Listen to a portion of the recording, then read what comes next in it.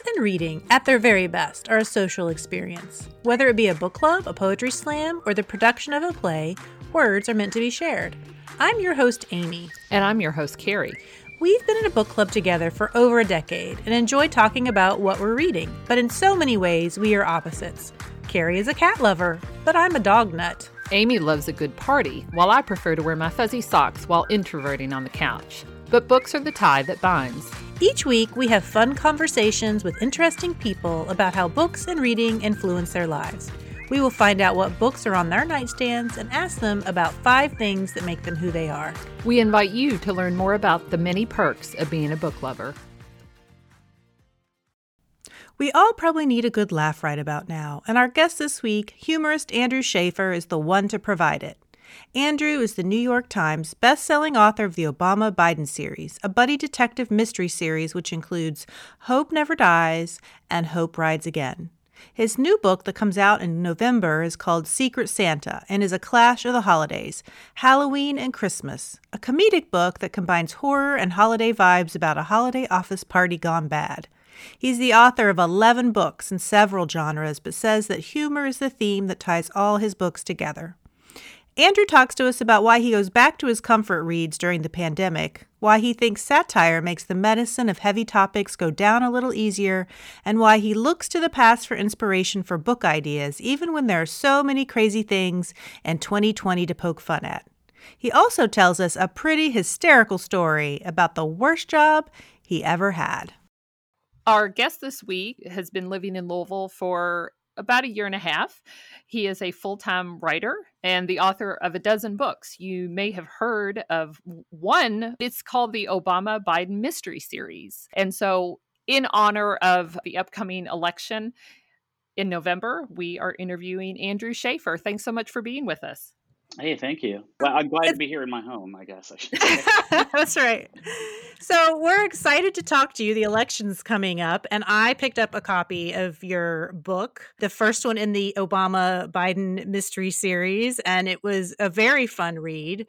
So before we get into the nitty-gritty about that, why don't you tell us a little bit about yourself and sort of your journey to becoming a writer? Well, if you would have asked me when I was a kid what I wanted to be, I would have told you a writer. But I probably would have said like a comic book writer or a horror novel writer or something. I never really saw myself as writing anything that was even remotely political. That just was not something on my radar. So it was quite a shock for these books to come out of me. But I think my whole writing career has been a little bit of a shock to me because it's not what I mapped out. I always wanted to be a writer, but like I said, there were certain things I wanted to do. I wanted to write horror novels. I loved Stephen King as a kid, Clive Barker, Anne Rice, and then as I grew up, I just sort of drifted further and further away from that. And my first book published was a book called Great Philosophers Who Failed at Love, which was just a bunch of mini biographies about philosophers' love lives. You just could not get further from, what I thought writing would be as a kid to what it was when I published my first book when I was 30. And then from there, I've just written a dozen books now. And each one has been pretty much a completely different genre. So it's been, a really wild ride so far. And it makes it very difficult for my agent to pin me down when she tries to pitch me to publishers. Like, oh, he did those Obama Biden mysteries. What's he got now? It's a horror novel set at Christmas. It's like, what? I can't explain it. The only thing that goes through all of my books is a sense of humor. So I often will call myself a humorist or a comedy writer rather than call myself, just a mystery author or something like that. It's funny how we want to silo people. People can't do multiple things. It's just very strange to me how it's like, okay, you fit into this category and that's your only, and I do it too. Oh yeah. I think totally. It's just like human nature. Totally. You get so good at one thing and you can't do anything else. Stephen King wrote The Shawshank Redemption. And he had a woman come up to him one time and say, "Why can't you write anything nice like that movie, The Shawshank Redemption? Write something nice, not this spooky stuff."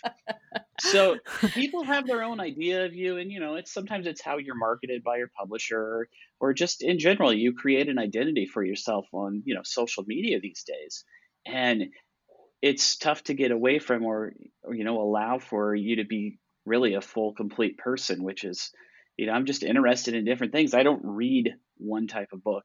I would find that really boring, and so I don't write one type of book. So, were you a big reader as a kid? You mentioned that you used to read some Stephen King and Clive Barker. Oh, Were you a big absolutely. I reader? was I was reading that stuff when I was, 9 or 10, way too early to be reading Stephen King and Clive Barker. We would drive past this adult bookstore every day as a kid. I remember it was on the way to school, and I would see it. It said adult books outside. And I always begged my mom. I was like, "I read Stephen King and Clive Barker. Like, can we just please go there?" If that was the first clue that maybe I didn't quite have the maturity level to read adult books.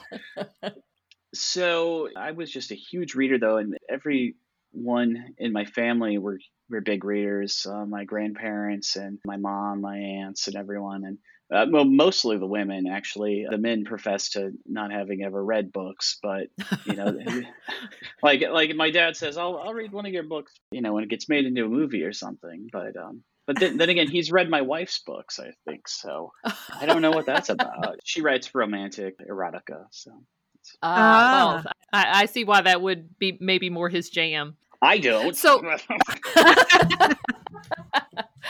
well, you mentioned that you read pretty widely now as an adult. Are there standout authors that you tend to go back to now as an adult? I'm always trying to go back to what I read as a kid and trying to see, was that any good? And sometimes it isn't. Like a lot of these 1980s horror novels, some of the Stephen King stuff, some of it's good. Some of it, he was so drugged out that it's just 1,200 pages. It's a mess. There's good stuff in there, but there's just a lot of junk in some of his books that it's just completely off topic. So yeah, so I'll go back and try to read some of these books I had read at the time, but oftentimes I'm just kind of disappointed. So now I read just a mix of stuff. I pick up everything from humorous books to, I'm reading Allie Brosh's new book right now. She's a cartoonist and blogger, and she's got some really funny stuff out. And I still read a lot of comic books like I did when I was a kid. I'm always trying to expand my, reading beyond what I grew up with. And it's really tough, for someone to say, you should read some of a different genre here or this or that. And I'm like, I kind of go back to those comfort foods. And especially in like a pandemic time, I just go back to those comfort foods over and over. I just noticed I started to get back into comic books really big time. And that's always when my wife goes, "Is everything okay? Are you doing okay?" Just noticed you're reading a lot of comic books. And I'm like, oh, I've got 25 years to catch up on.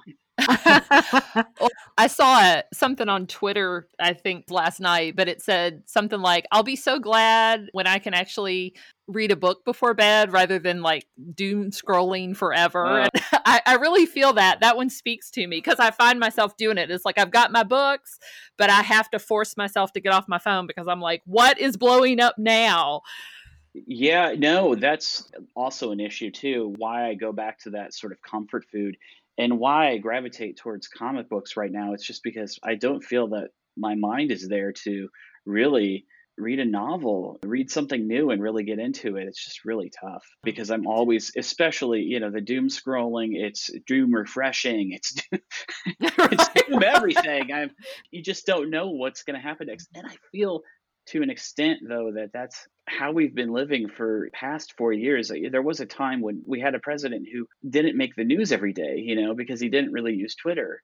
And then we got a president who knew how to use Twitter, and all of a sudden it was news every day. I'm going to tell you what we're going to talk about. And I'm like, what? We get an agenda? This is a lot.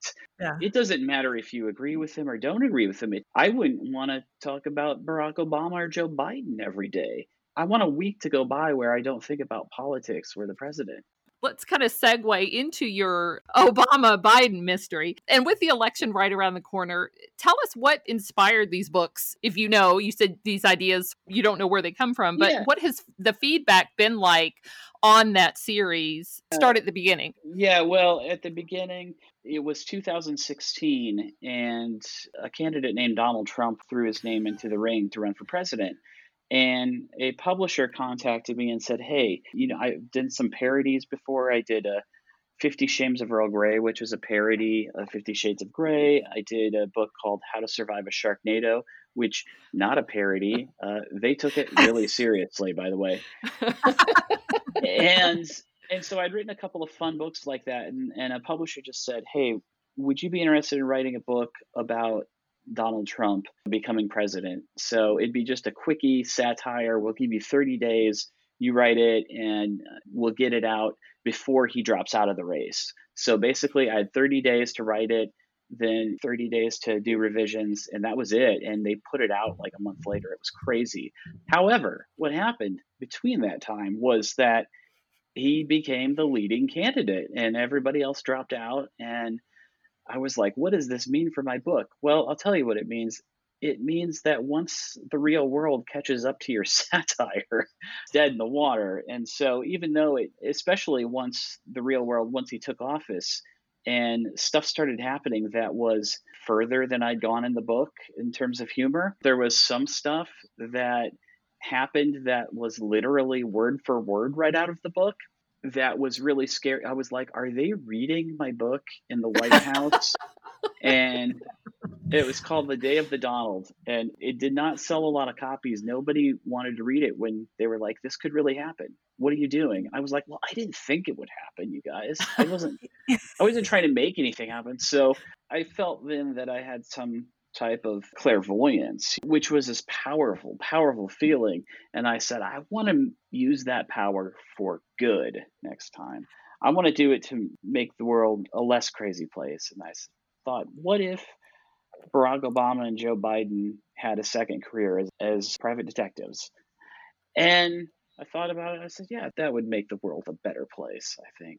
I saw how everybody got overjoyed with those Obama Biden memes in 2017, Yes. just as they were leaving office. And it was just really heartwarming. And it was like, oh, you know what? This is about a friendship between two people. It's not about politics. If you read the books, there's not a lot of politics in them. They don't sit around and talk about liberal ideas or anything. They talk about what it means to be friends and how you can trust someone or be honest. It really went to a more emotional place than I planned. I started to write the books just kind of as a joke. And then the further I got into it, I was like, I wrote some kind of serious stuff in the first book. And I turned it into my editor, and he was like, someone read this and they cried. It was like really deep stuff. They're like, you just don't read books, especially with male protagonists that are just that open about their feelings and stuff a lot. So that's been a really interesting thing, is that people, they might pick it up because of the politics, but I think you get drawn into the story. It's a mystery. It just happens to feature these two characters, which are a very thinly veiled Sherlock and Watson. Let's be honest. That's been the buddy cop dynamic since the 1800s.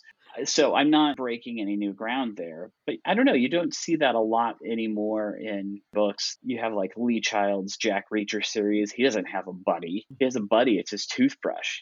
It's the only thing he carries around with him. Have you ever read those books at all? No. I haven't either. No. They're made into a couple of movies with Tom Cruise, but it's this character named Jack Reacher, and he just goes around from town to town. He gets involved in these murders and stuff and solves them, but he's not exactly homeless. Well, he's kind of homeless. He just stays in motels, but the only thing he carries with him is his toothbrush. And I'm like, really? That's it? I mean, not even floss? This is...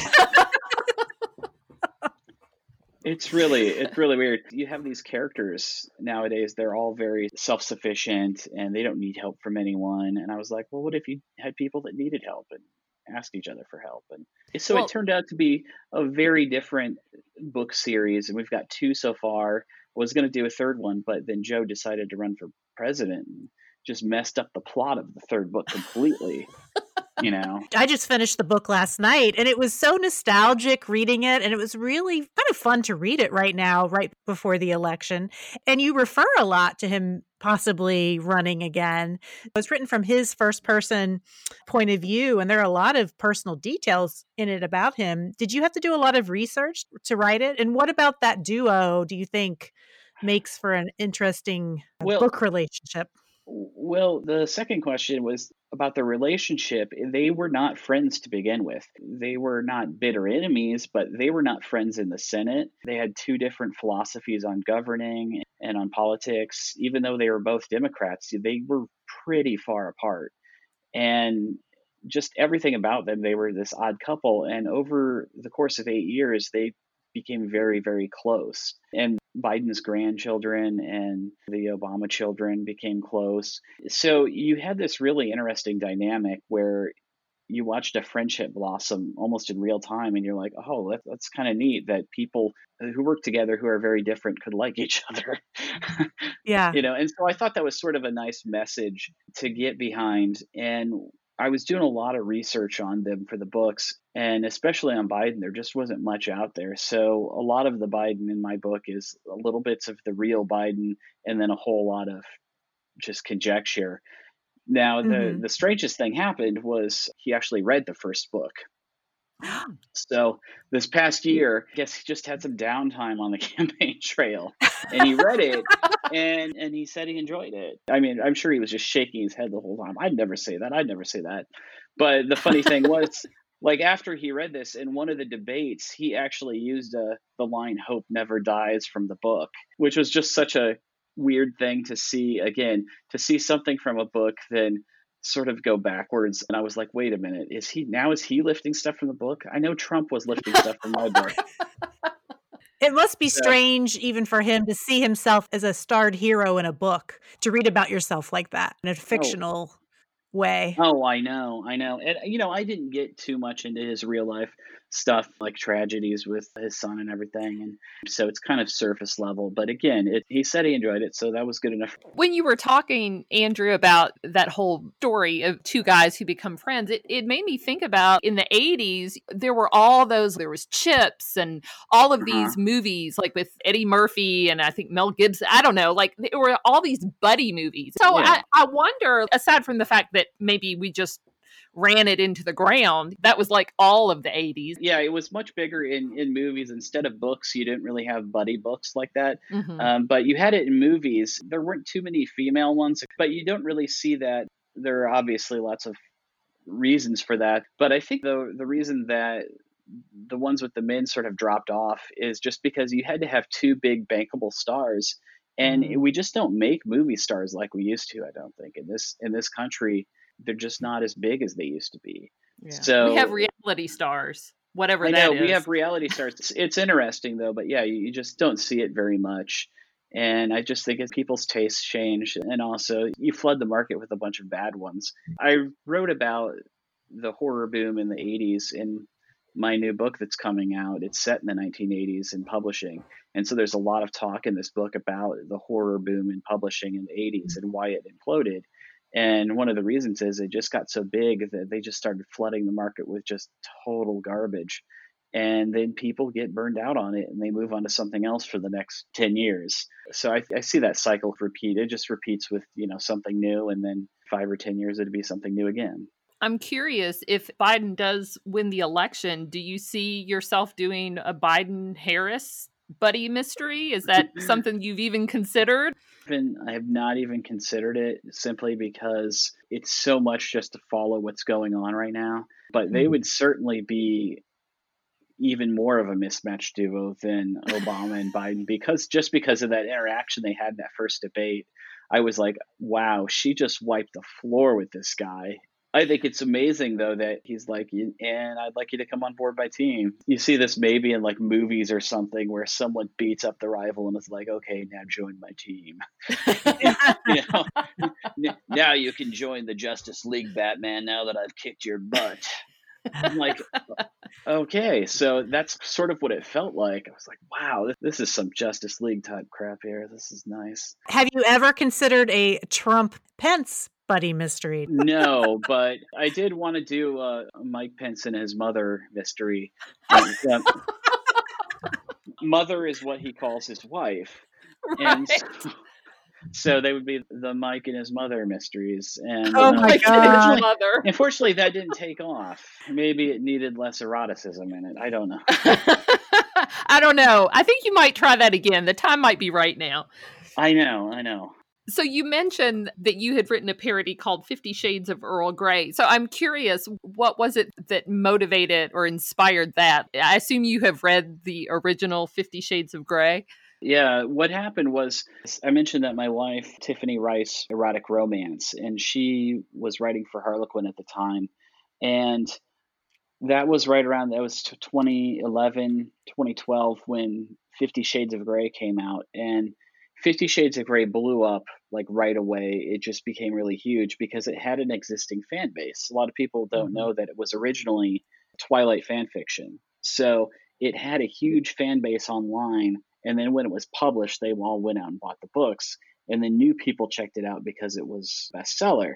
And the reaction from most people was, these are not well written. And especially from within the romance industry, it was, wait a minute, this is going to be probably the only romance novel that people outside of the romance genre read this year. It's got so big. This is what we're going to go out and show everybody. This is what our industry is about.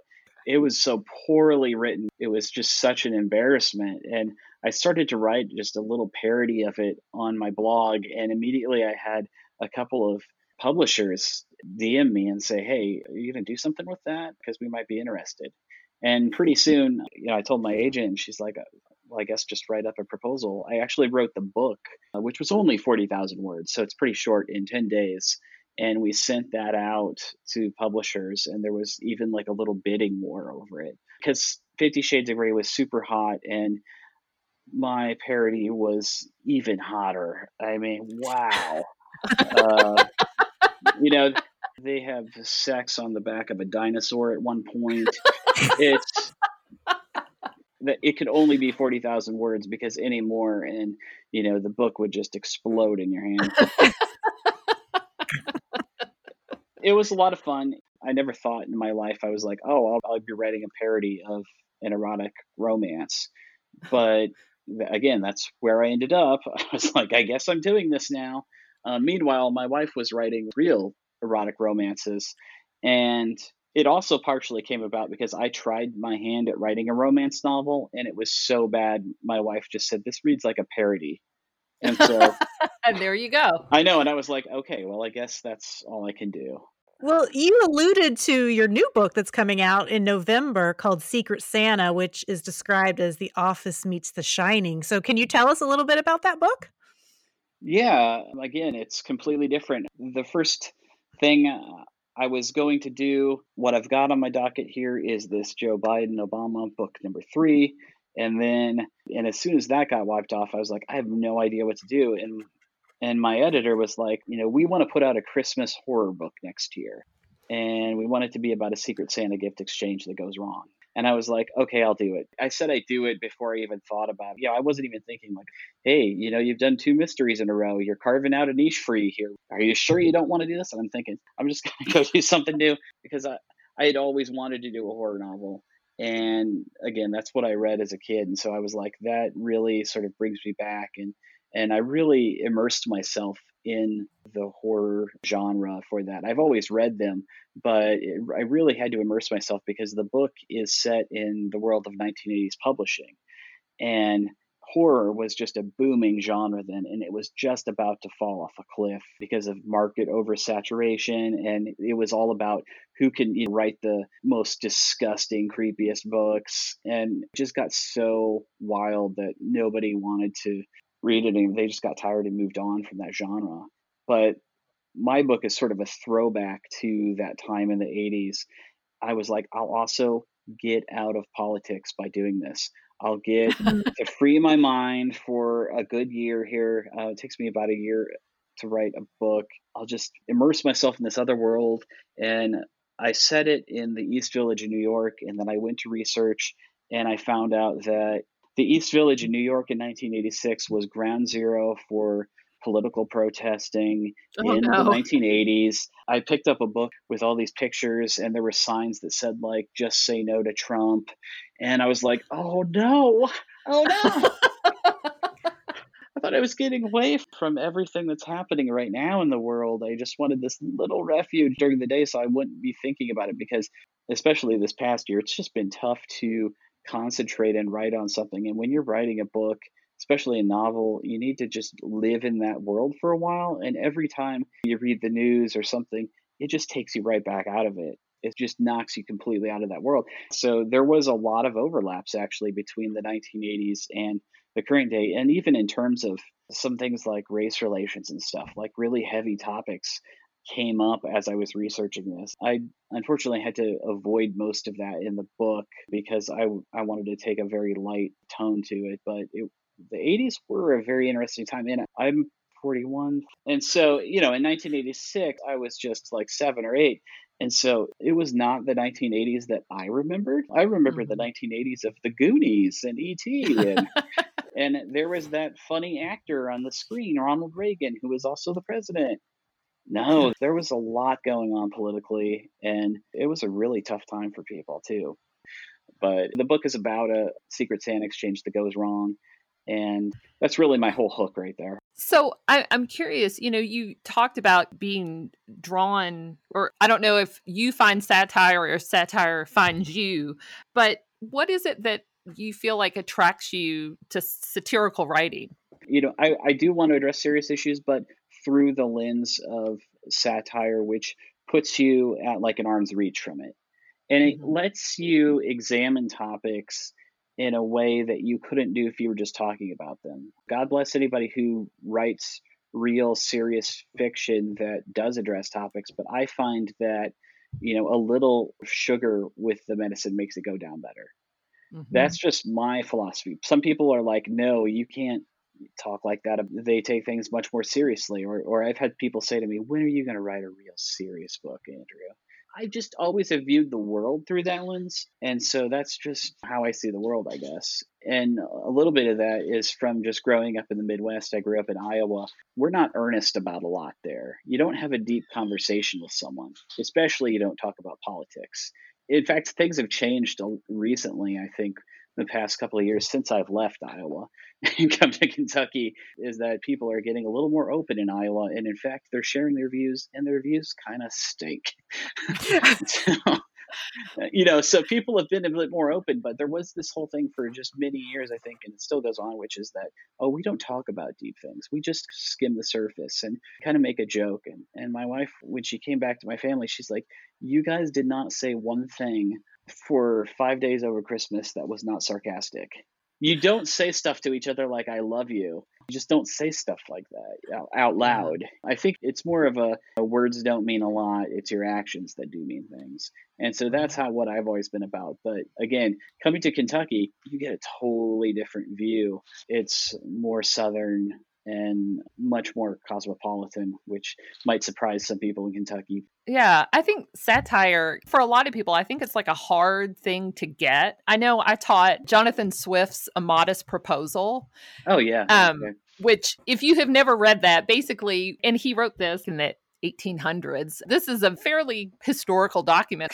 And he talks about the way that they can deal with the fact that people are starving is that they eat the poor children. Because, these poor people keep having babies. And so they'll just eat their kids, fatten them up until they're a year old. And then they eat them. And I know I taught that because I was teaching satire, and a parent contacted me and was like, I don't understand why you're teaching this. And I'm like, it's satire. That's the whole point. There are people that are adults that don't get satire, though. That's certainly a thing. And I heard this old joke once that was, there's only 4 words that your publishing agent doesn't want to hear, which is, I'm writing a satire. because And you're because like, my specialty. I know, because the market for them can be kind of limited because again, there are a lot of people that don't get that it's supposed to be funny. They may take it Hmm. seriously. And what I found out with, especially with the Trump book, was that real life can certainly pass you by. Thankfully, we Right. have not passed Jonathan Swift's piece by, and it is still funny. Read that. Well, we've still got a few months left in 2020, so I know. anything There's can still happen. plenty of time. Well, and speaking of that, I mean, there's so many crazy things going on in 2020 to poke fun at. Is it hard to Mhm. narrow it down when you're thinking about future things to write about? Absolutely. I mean, what I've been doing is I just keep going to the past. I'm like, oh, this book could be set in 1990s. This book could be set here. So I've been going to the past a lot for inspiration because there's just nothing right now that that's going to be relevant in 6 months, let alone a year or 2 years when it's published. You just don't know. At a time of great uncertainty, it's another reason that I feel like there's a refuge there in the past. There was a time where things were different. And everybody can kind of lose themselves in that because, especially with so many things going on, how do you keep track of all of that? That's all you could do all day long if you wanted to. And that's, frankly, there are some days like that where it's just like what we talked about, doom scrolling, where you're just going Right. through the news to see what awful things are happening. With a new book coming out in November with COVID and the fact that people aren't able to gather in large groups, that's affected book promotion and tours. So what does this look like in terms of being able to promote Secret Santa? Well, it's just completely changed the way that I do things. For the past 2 summers, not including this year, I was able to go on tour to bookstores. My publisher sent me on like a huge book tour each time, 20 to 25 bookstores over 2 months, which is just a huge tour that you don't really see that anymore. And I guess for good reason, because most authors say, hell no, I'm not doing that. I told them, I said, you know what, I will block off 2 or 3 months here in the summer and I will just do promotion for this and you can send me wherever. And so they did send me wherever, just all across the country. It felt like being a band on tour or something. And I was like, I wanted to be a rock star also when I was a kid. And thank God I did not. I would just, 2 or 3 months of that is a lot. You just get burnt out and ground down by the road. And so what happened was I built up like a little show each time where it was almost like a part stand-up comedy where I had like certain lines that I knew would work and I had like a whole thing. Oh, if I took this on tour this year, I could do a couple months on my own, like maybe to libraries or something, and I could do a little one-man show and I've got all the jokes. Unfortunately, that did not happen, so again, writing a completely different book than I thought I was going to write. And then also, there's not going to be any big tour for this. There's not going to be any tour except for possibly I'm just doing a lot of podcasts. And this is my first one, though. We'll see how it goes, right? Have you But done yeah, any of the virtual bookstore discussions? I mean, I see that sometimes where I they'll have have not. someone interview. No? I have not, but I watched one that was Stephen King and John Grisham, and they were just in their really super boring offices. I was like, "Where are the skulls, man?" And it was like, "You really both have terrible cameras on your computers." Like they didn't put any thought or any work into it, and it's tough. People are still trying to figure that whole space out. So I would be completely absurd or egomaniacal of me to think, oh, I've got it figured out. I don't know what is going to happen, but I do know that I tried it a couple days ago. I did a little Zoom thing with some folks and I was able to set my desk up so that I make sure that I have the volumes of books that I want behind me, that make me look really smart. And then, make sure I Yeah, have the because you don't want filter to be on. like rate your bookshelf, right? Isn't that a Yeah. thing? Like, Right, it is. It is. And so, you have to think about all this stuff in advance. It's a really big deal. But I saw an author do one where they just did like, hey, we're doing it at each of these different stores over like 2 weeks. I actually saw two of them and they were both like kind of the same talk, but you're doing it Yeah. for a virtual audience, which is everybody. So right. it's really strange. I mean, in person, there's an interaction and you're there in person. Signed book, it's only value to me is as like a memento of, oh, I heard this person talk and I met them and I talked to them and I interacted with them. Just the whole Zoom thing, I just don't know what to do with that just yet. And I don't know Mhm. how do you make that feel special with people. But, I can remember people that I met in different cities across the country the past couple of years and different bookstores I went to and what one crowd was like versus another. And it was just a lot of fun. What are you working on next? I don't know. I just recorded a theme song to my book, Secret Santa. It's a cover of George Michael's Last Christmas. You guys, picked up any COVID hobbies? Crochet. Crocheting. My wife's doing a lot of crocheting too. She crocheted a lampshade, and then she's like, "Look, I crocheted a bookmark," and now I think she's crocheting a couch. No, I don't know. I tried to do the whole sourdough starter thing, and I don't know, it's just weirded me out because it's like having an extra child or an extra pet that you have to take care of, and it was too much work. Yeah. What I've done is I picked up some music programs and stuff and a keyboard that I have not touched for 25 years. I used to do music when I was a teenager, and I wanted to be in a rock band. I don't want to be in a rock band anymore, but I still kind of have that urge to play music. It's kind of fun. And so I sat down, and the first thing I did was I did like a Christmas song that was a cover of a George Michael song.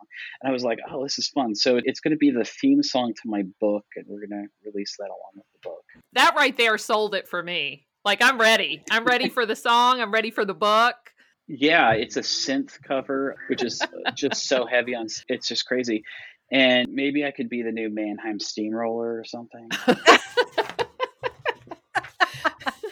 I actually wrote like a 6-song soundtrack to my book, and I'm like, I can't release that because people will go, "You suck, you overachiever."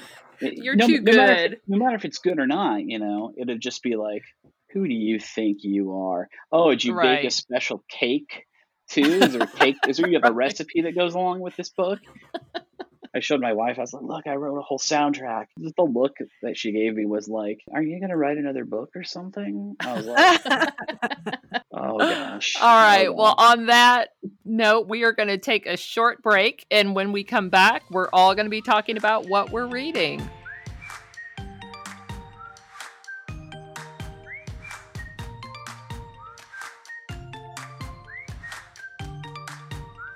We are back with Andrew Shaffer and with Carrie. So, Carrie, what are you reading? You just went away on a little weekend mental health break, and I'm sure that you have lots of books that you finished in that day and a half, right? So it was 2 full days. I was going to take 4 books. I only took 2 books. And one of the books I finished is Normal People by Sally Rooney. And this is our book club book for October. I will say that I gave it a 3 out of 5. I didn't dislike the book, but I think in order to really dig it, you have to be, I would say, late teens or in your 20s. You have to be really depressed too. Yeah, I think so. I mean, I was reading but I'm 47, and I was reading this book, and I was like, you know what? Your 20s just suck. They're just kind of awful. And this book took me back to all that angst and how do I feel about this person and do I love them and do I not?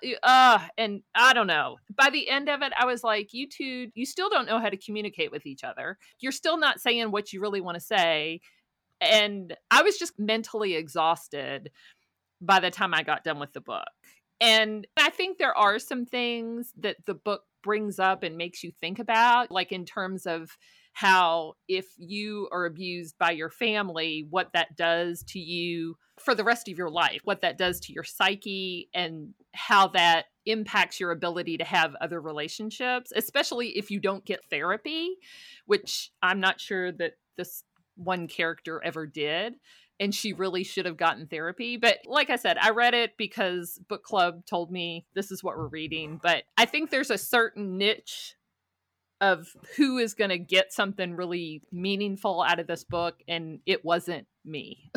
Or maybe anybody who's like in their 40s who's over all that. So. Yeah, I can second that. I read it earlier this year. And the writing is great. There's some great stuff in there. But it's the characters themselves. I was like, you guys just either do it or don't. I'm tired of hearing about it. Right. I feel like I didn't pay as much attention to the writing because I was bogged down by their muddle I feel like there was probably a lot that I missed because I was hung up on their hang-ups, I guess. They say it's a book for millennials, and anyone who is younger than me, I'm 41 or 42 or something, anyone who's younger than 40 to me is a millennial. I'm just like, I don't care. You could be 5 years old, you're a millennial. You could be 35, you're a millennial. That's how I do it. Right. But I think it's definitely a book where you kind of have to look back fondly on those years of confusion and anxiety and angst. And I'm like, oh, this is awful. Anyway, enough about normal people. Andrew, what have you been reading and hopefully enjoying? Oh, I'm at an age where if I don't enjoy something that I'm reading, I will stop reading it after 5 pages or something. I don't have that where I need to finish this. So, but normal people, I didn't enjoy the characters, but I did actually finish it. So it was compulsive reading. It was like, there's enough here to get me through it. I just didn't like the characters that much. But right now I'm reading a book called Solutions and Other Problems by Allie Brosh. And she is a cartoonist. You would have seen her last book called Hyperbole and a Half. I love her. Yes. I know what you're talking about. Yeah. If you see the cartoons that she draws, it's this little wide-eyed creature with this blonde ponytail that is supposedly her. She looks nothing like that, but she has a new book out, and it's been 7 years since her last book. And people were immediately like, oh, where is she? What's she been doing? And this book is the answer to that. She's like, I've been drawing new stuff and writing new stuff for my book. So there are pictures that she draws, but it's not completely like a comic book, all the way through. The pictures accompany the text. And it is just a riot. I'll just be reading stuff out loud to my wife, and we're both just cracking up, probably because of my expert delivery of the subject matter. But but I'm reading it, and then we pass the book back and forth. It's just so funny, though, and it's impossible to describe. But I think Hyperbole and a Half probably sold 1 million copies. It was a #1 New York Times bestseller, and they're just sort of autobiographical illustrated essays. And Allie Brosh, she's so damned weird. She talks a lot about what she was like as a kid. And the first essay in the book is about how she got stuck in a bucket when she was 3. It was like a Home Depot buckets, those big buckets. Right. She wanted to see if she could get stuck in it, and she did. And then she fell over, and she was just rolling around in this bucket. And she goes, yeah, that would be a funny story. However, it happened to her 19 times. Really just confusing her parents, just like, why do you keep doing this? And she's like, I don't know. So I don't know. Oh my goodness, this person is very bizarre and hilarious. Oh, that's awesome. Solutions and Other Problems, right? By Allie Brosh. Okay. She's adding it to her TBR as we speak. I can hear her typing away, tapping. Yeah. If you haven't read Hyperbole and a Half, that's the first one too. I mean, the new book is over 500 pages, but you can read it in 4 hours or something. Well, Amy, what have you been reading? So I just finished a book called True Grit by Charles Portis, and it's old. It was published in 1968, and it was made into a film starring John Wayne in 1969. And in fact, I never knew that it was a book. I only knew it as the famous movie with John Wayne. So it wasn't until a few years ago that I learned that it was a book first. And it was about that time that I discovered that I actually liked Westerns, say after reading Lonesome Dove by Larry McMurtry, which was a total shock to me because I only remembered Westerns as being something that like my dad would watch on TV. And I just thought that they were super, super boring. So Charles Portis actually just passed away this year, but True Grit was his most well-known books. So True Grit's set in the time after the Civil War, and it's the story of Maddie Ross. And she's a 14-year-old young woman from Arkansas who travels from her home to Fort Smith to claim her father's body and belongings after he's shot dead by an outlaw named Tom Chaney.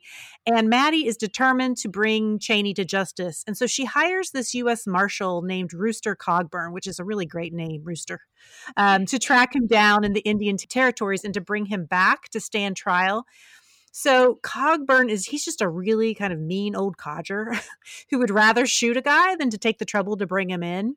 And that's part of what Maddie likes about him. But anyway, he takes up Maddie's offer, but she insists on going with him. And she's a very smart girl. She's full of spunk, and she won't really let any man dissuade her from what she wants to do. She has this unwavering goal to bring Cheney to justice, and it reminded me a little bit of Mandy Patinkin's character in The Princess Bride, where he spends the whole movie saying, "My name is Inigo Montoya. You killed my father. Prepare to die." And so her single-mindedness about catching Cheney sort of reminded me of that. And Cogburn, he's virtually an outlaw himself. I mean, he's grizzled, he's ornery, and his past is a little bit shady. So the relationship between this sassy teen girl and this gruff Cogburn is really a funny and heartwarming relationship. But Portis does a really great job of drawing unique characters, and it's kind of funny. I mean, the book, he has a lot of dry wit and there's a lot of adventure in the book. And the title True Grit refers to the reason why Maddie hires Cogburn over the other marshals, because she was told that he had grit. But what we learn is that he isn't the only one, that Maddie Ross herself has as much grit as any of the other characters in this story. So if you like books where you have a friendship between an older character and a young one, remind me a little bit of A Man Called Uva by Frederick Bachman. This would be a book that you could add to your TBR. And it's also a pretty clean book, I would say, in that there's not a lot of bad language. There might be a few words, but not a lot. And there's no sex in there. I mean, of course, there's some violence because no, I know. But, there is violence. It's a Western. So, there's a lot of gunfights, but it's totally appropriate for a younger teen to read, or, a more sensitive reader, like someone like my mother, I'm thinking of, who doesn't like books that have language or sex in them. So I listened to the audiobook version. And what's kind of interesting is that the narrator is Donna Tartt, the Pulitzer Prize winning author of The Goldfinch, which I thought was pretty cool, but kind of strange. Like, I didn't even know that authors would narrate other authors' books. But there's an afterword of the audiobook, and she says that this book had been a favorite in her family for several generations, starting with her great-grandmother, and that she herself reads it several times a year. And so I just think it must hold a special place for her. There's a 2010 remake version of True Grit that the Coen brothers directed, and it starred Jeff Bridges. And I saw it at the time. I remember liking it, but I hadn't read the book. I'm really anxious to go back and rewatch that movie after now reading the book. So I would recommend it. Cool. All right. Well, we're going to take a short break. And when we come back, we're going to talk to Andrew Shaffer about his top 5.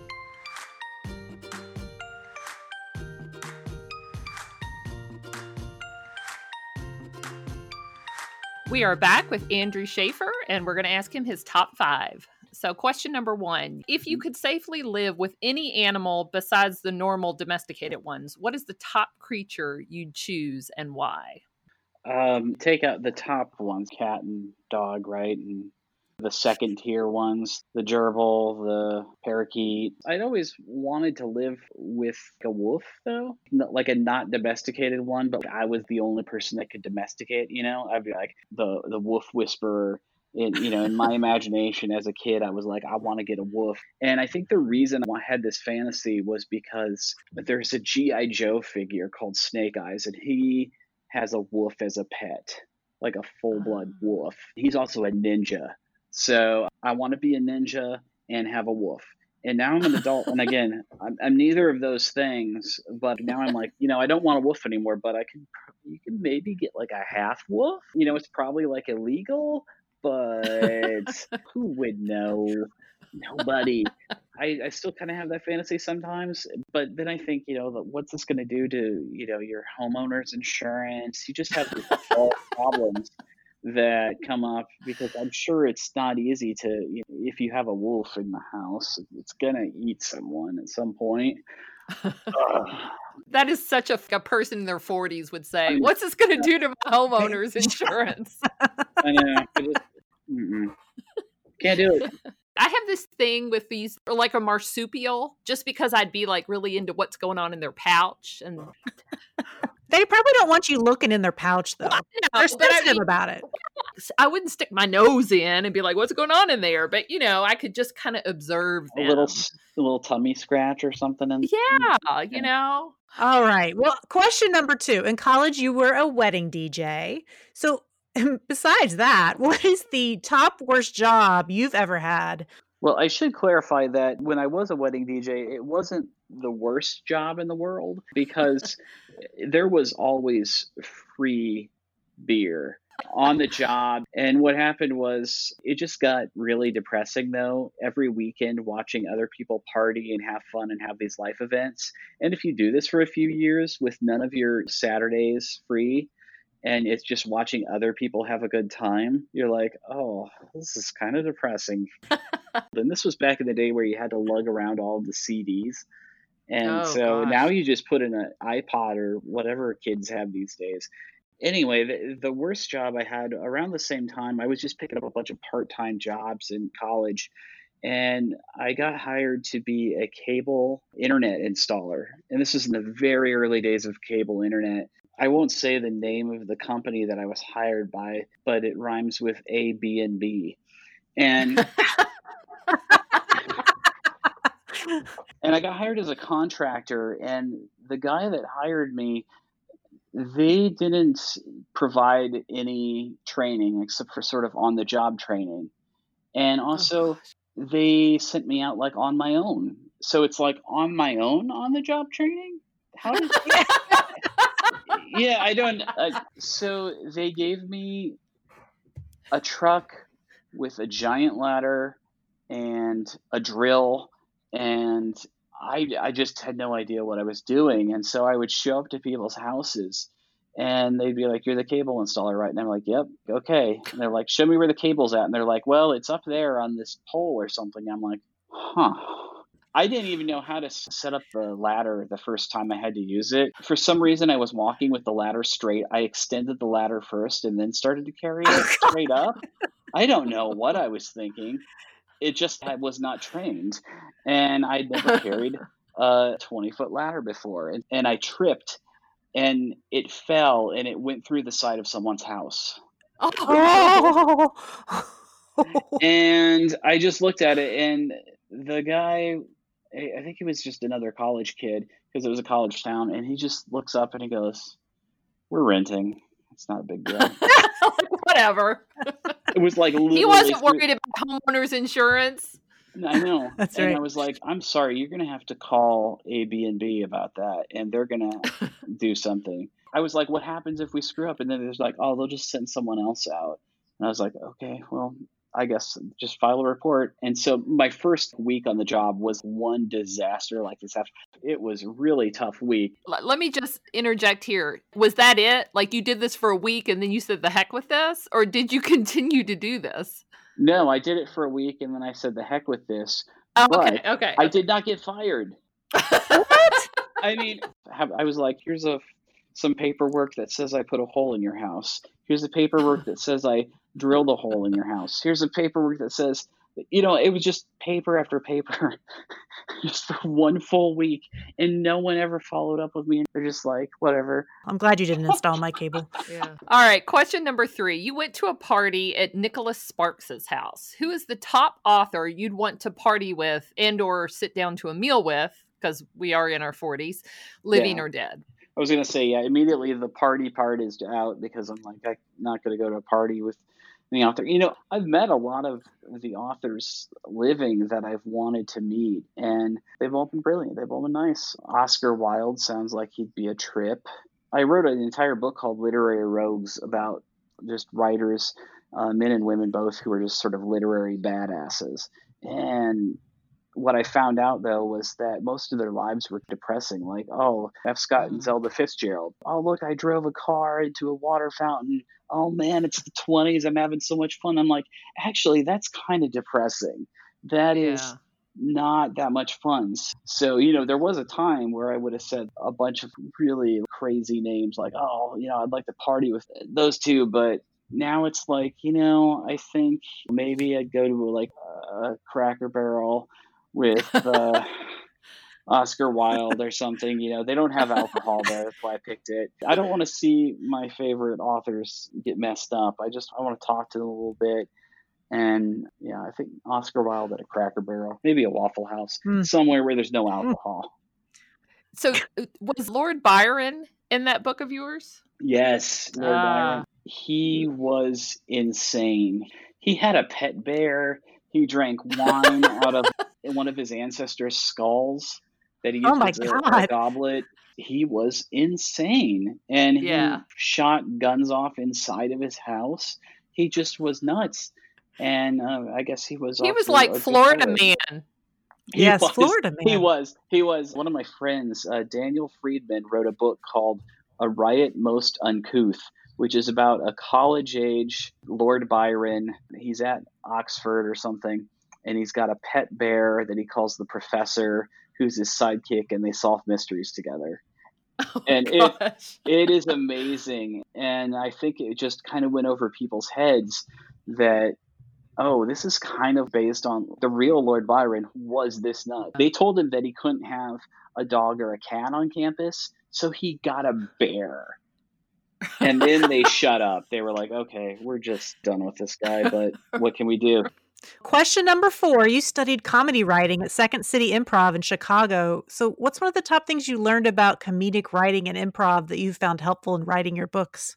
Have either of you taken any improv classes or? No. No, but I Uh, love improv, and I've been to Second City several times. Oh yeah, yeah. No, improv Yeah. is great to watch, but one of the things you learn in the classes is they teach a technique called yes and, which means Ah. that you don't say no to anything that your partner does.